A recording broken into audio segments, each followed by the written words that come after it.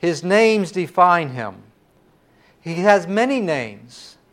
You know, there are so many different names that are used to describe the many different aspects of God's many-faceted character. He is amazing.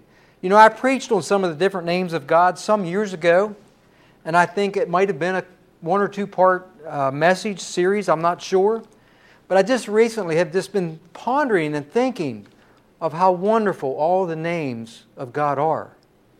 And you know, God does not have all those different names that describe Him just to have many names. Each and every name given unto God define the completeness of His character. We can declare that He is our all and all. When we define all His many names, we can gain a better understanding of all that He is. When you understand all that those names mean, you understand Him better. My friends, God is not lacking in any aspect. And when we understand the meaning of the different names of God, we can know Him more fully. We can grow in our relationship with Him. Know Him more intimately.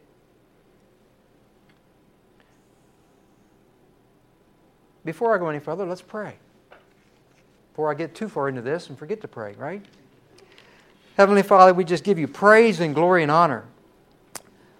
Father, I thank You that we can call You Father, that we are Your children. That is one of Your names, that we can call You Father, that we are Your sons and daughters. We thank You for that we can inherit eternal life. We thank You, Father, for Your presence in our lives.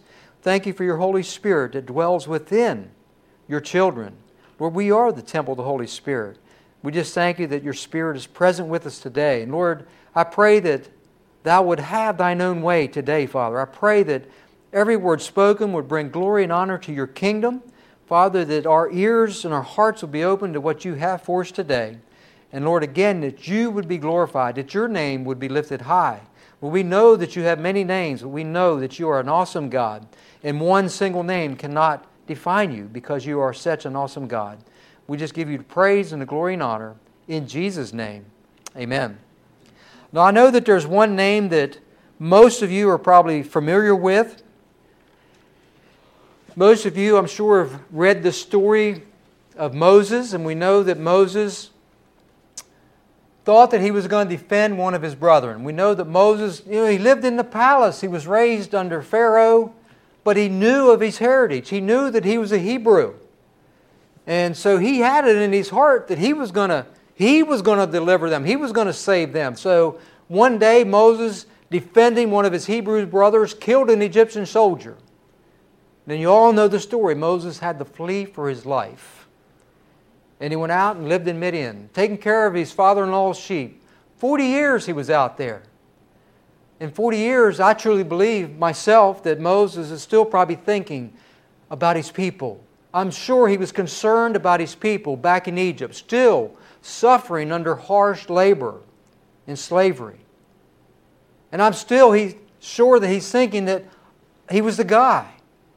But then, again, maybe he thought, maybe I'm not the guy. But God appeared to him one day in a burning bush. That bush that burned but did not burn up got his attention. God had a plan for Moses. So we'll pick it up in Exodus chapter 3, verses 11 through 15. And God had told him that He was going to go and deliver the children out of Egypt. But Moses said to God, "Who am I that I should go to Pharaoh and that I should bring the children of Israel out of Egypt?" So he's thinking in the back of his mind, I already tried this once and it didn't work out too well, right? So he said, "I will certainly be with you, and this shall be a sign to you that I have sent you. When you have brought the people out of Egypt, you shall serve God on this mountain." Then Moses said to God, "Indeed, when I come to the children of Israel and say to them, 'The God of your fathers has sent me to you,' and they say to me, 'What is His name?' What shall I say to them?" And God said to Moses, "I am who I am." And He said, "Thus you shall say to the children of Israel, 'I am has sent me to you.'" Moreover, God said to Moses, Thus you shall say to the children of Israel, The Lord God of your fathers, the God of Abraham, the God of Isaac, and the God of Jacob, has sent me to you. This is my name forever, and this is my memorial to all generations. May God add His blessings to the hearing and the reading of His holy word. So God is the great I am. Though God is greater, as I said, than any one name can fully describe. He is the great I am. I found a little illustration about a guy defending his name. After the American Civil War, the managers of an infamous Louisiana lottery approached Robert E. Lee and asked him if he'd let them use his name in their scheme. They promised that if he would become rich, very rich. Astounded, Lee straightened up, buttoned his gray coat, and shouted, Gentlemen, I lost my home in the war. I lost my fortune in the war. I lost everything except my name. My name is not for sale.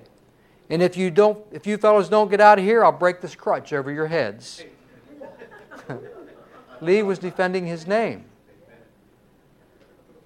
How do we respect our names?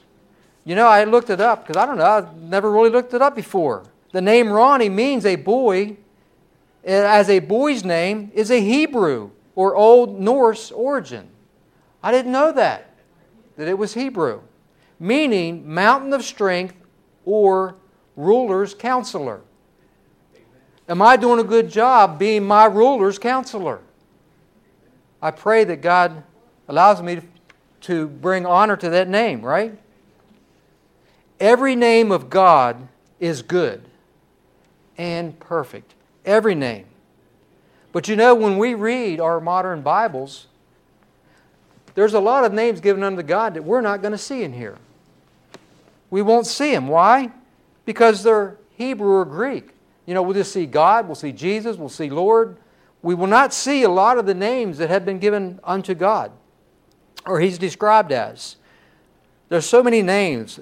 Elohim, Adonai, Yahweh, Jehovah, Yahweh Jireh, Yahweh Nisi, Yahweh Shalom, El, and many more. Many more. We're going to go over some. I don't know how long this series is going to last. So this is going to be a series. There are so many. But every name used for God ought to be revered. Ought to be revered because God is worthy of our respect. God is worthy of our reverence. So today I'm probably only going to cover just the beginning of one. I want to begin with El. E-L. E-L.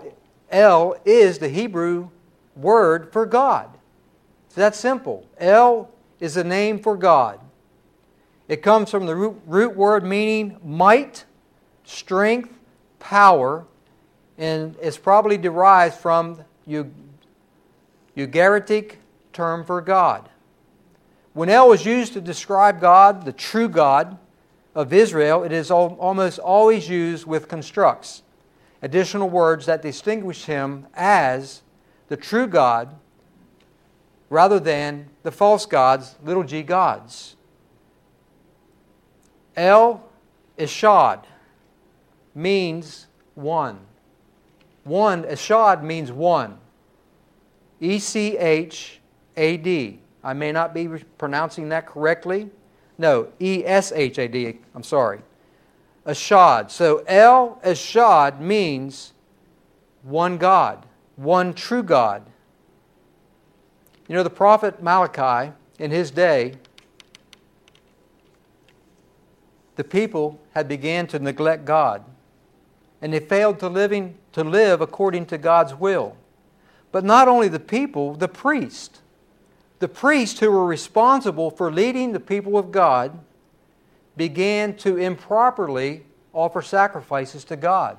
They were not worshiping God themselves. They were worshiping God in a corrupt manner.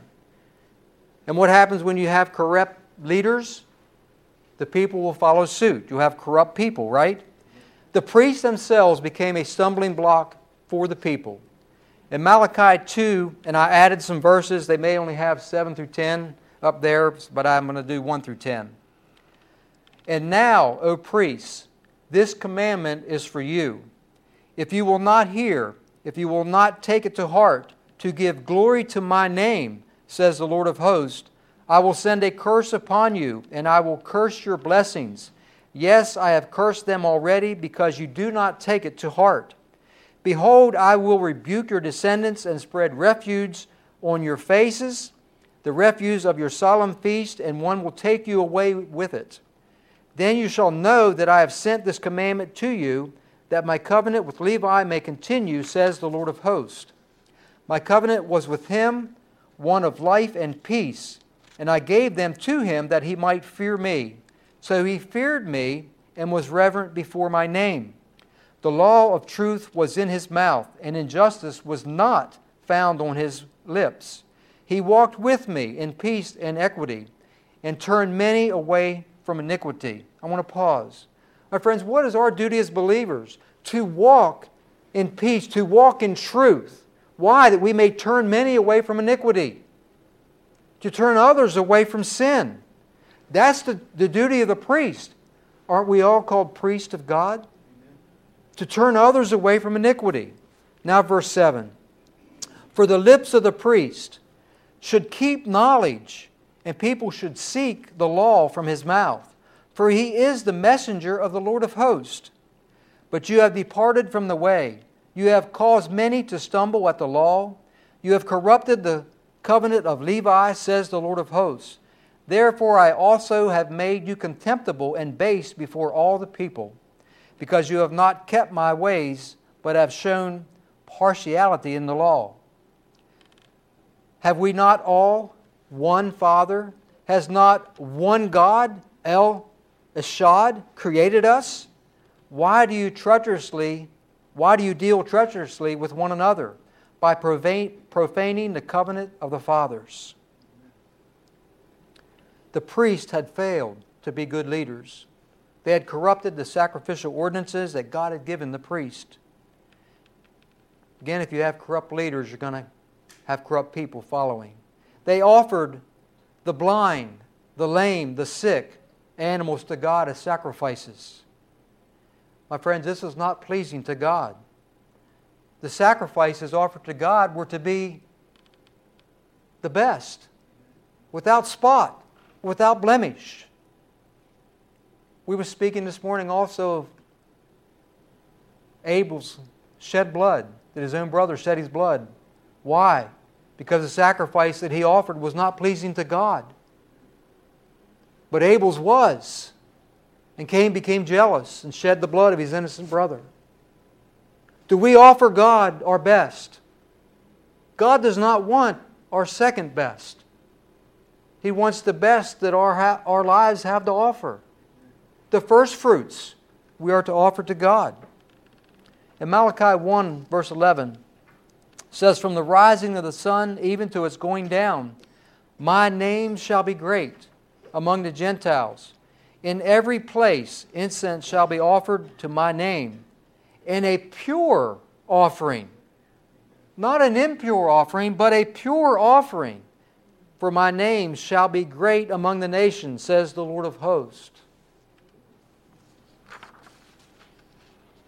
By faith, we as Christians are to believe that there is only one true God, El Eshad, and that He is a triune God, Father, Son, and Holy Spirit. You say, well, you just said one. Yes, there's one God, but Father, Son, and Holy Spirit. You know, the Great Commission declares the Trinity. Matthew 28, 18 and 19 said, and Jesus came and spoke to them, saying, all authority has been given to me in heaven and on earth. Go therefore and make disciples of all nations, baptizing them in the name of the Father and of the Son and of the Holy Spirit. One God, three parts, but one God, the triune God. Isaiah 44:6. Thus says the Lord, the King of Israel, and His Redeemer, the Lord of hosts, I am the first and the last. Beside me there is no God. Friends, there is only one God, one true God.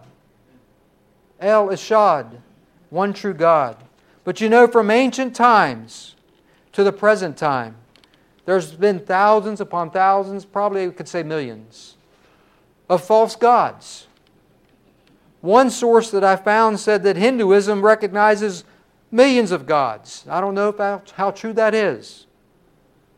If they did, how could they possibly keep them all straight? Praise the Lord, we only have one that we have to keep straight, and that is the God of creation. The God that breathed breath into the life of man. The God that said, let there be light, and there was light.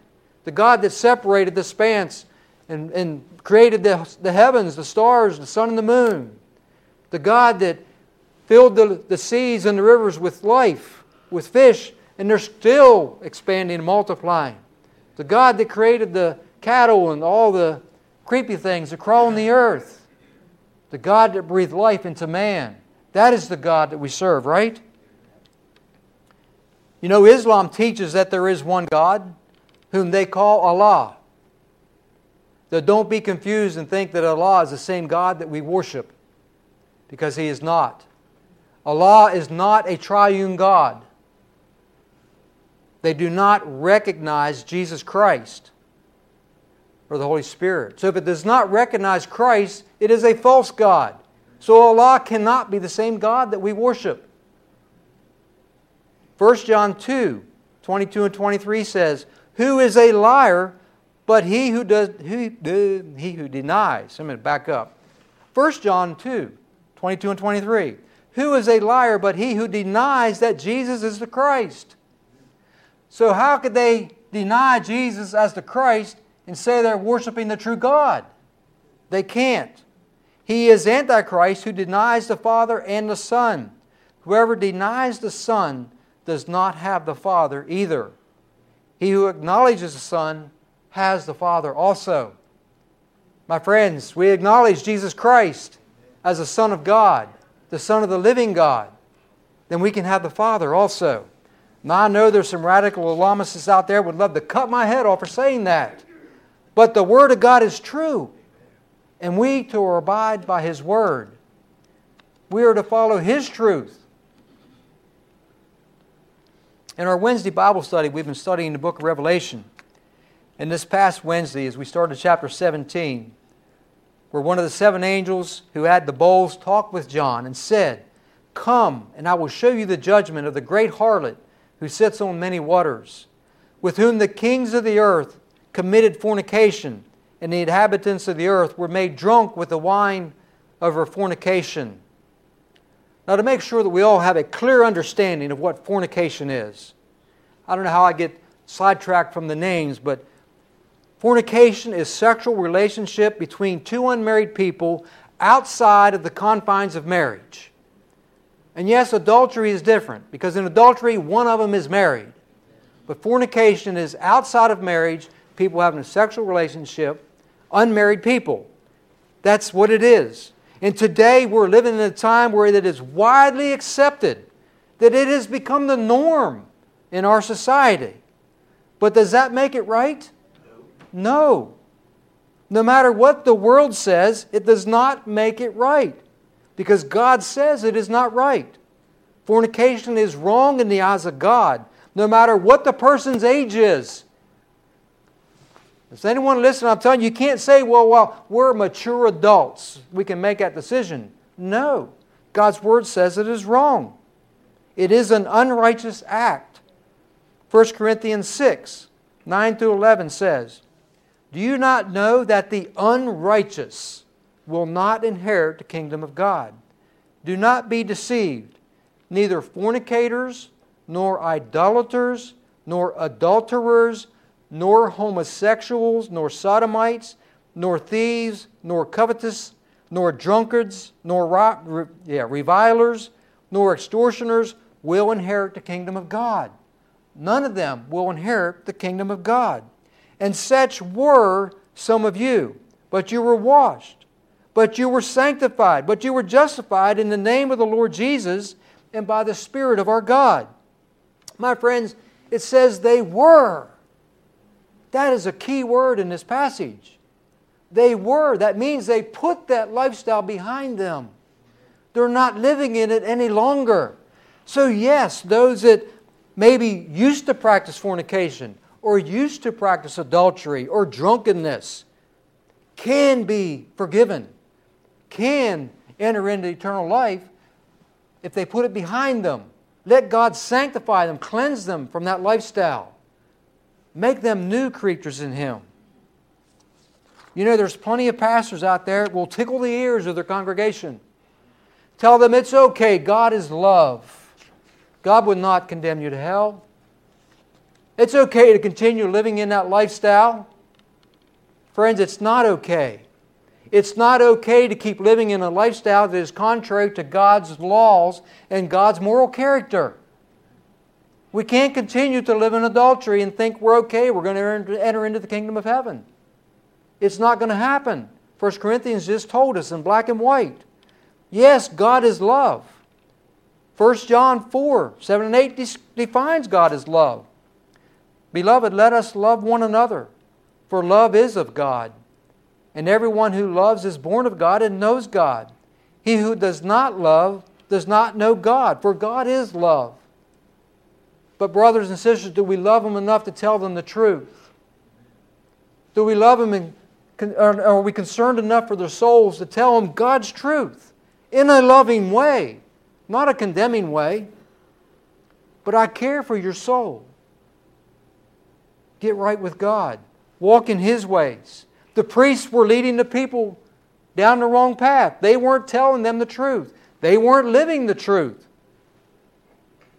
Friends, God is also a judge, and He will rightly judge those who refuse to repent. The fornication referred to in Revelation 17, though, is speaking of spiritual idolatry.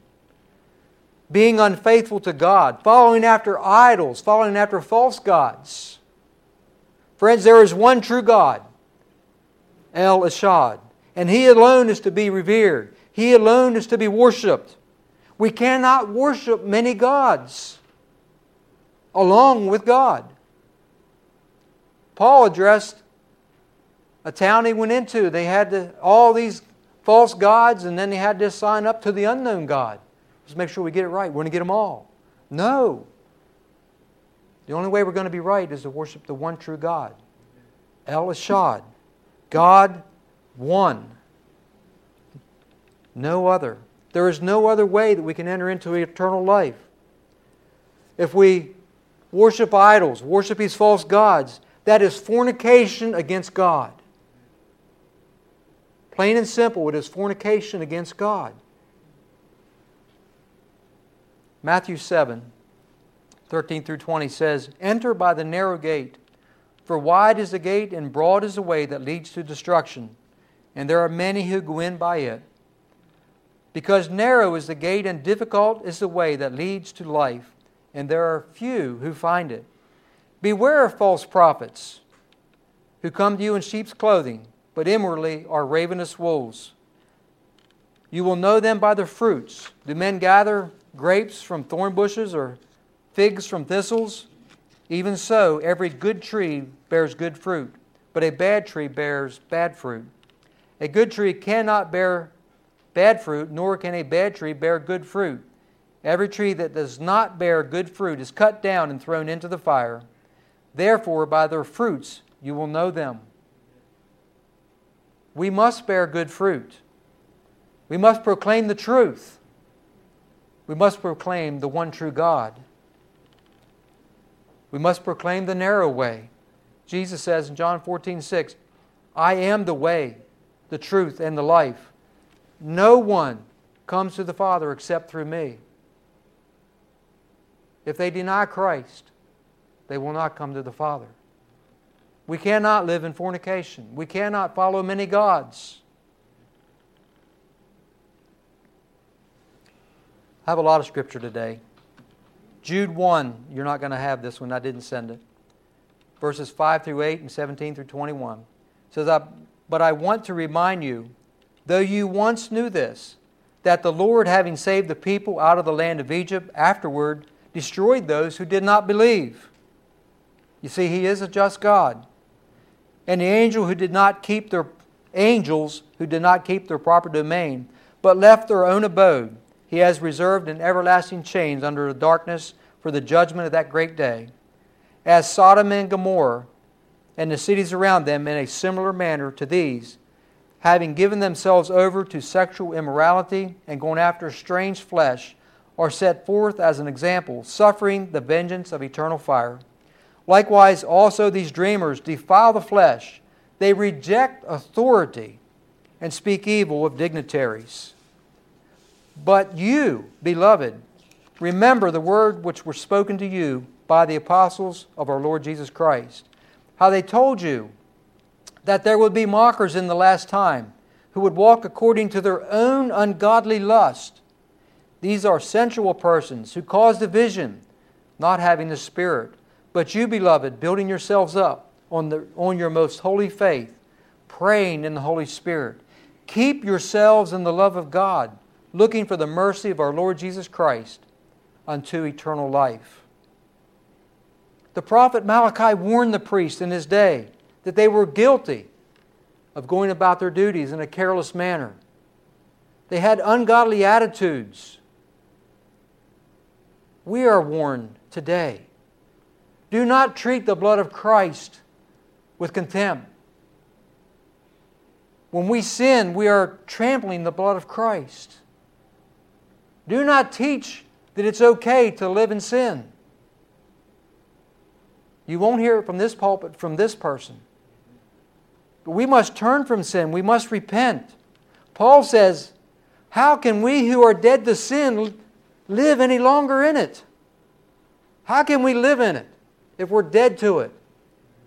We are to be dead to it. That's what baptism is all about. The old man is buried, the new man is raised up. The old woman is buried, the new woman is raised up. We must repent.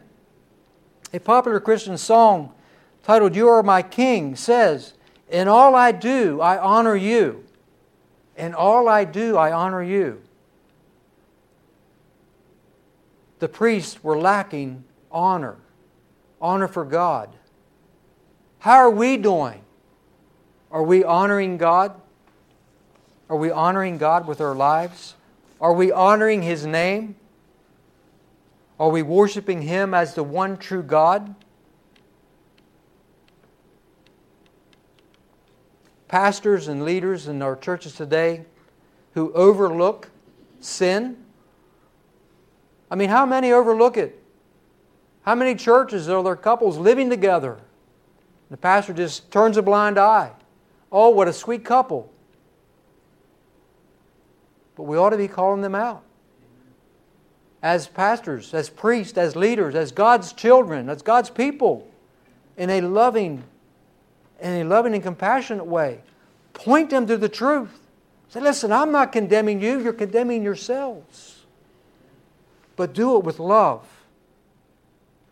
We should not condone it. Because we don't want God smearing refuse on our faces like He said He was going to do to the priest because of their willful disobedience to God. Doing it their own way. Friends, we are called to do it God's way because He is the one true God. He is faithful. He is merciful. But He is also just. We need to have that reverent fear of God. Friends, the fear of the Lord is the beginning of wisdom. Is it not? Fear of the Lord is the beginning of wisdom. Let's be wise and let's fear the one true God. Amen? We'll get to another name next week.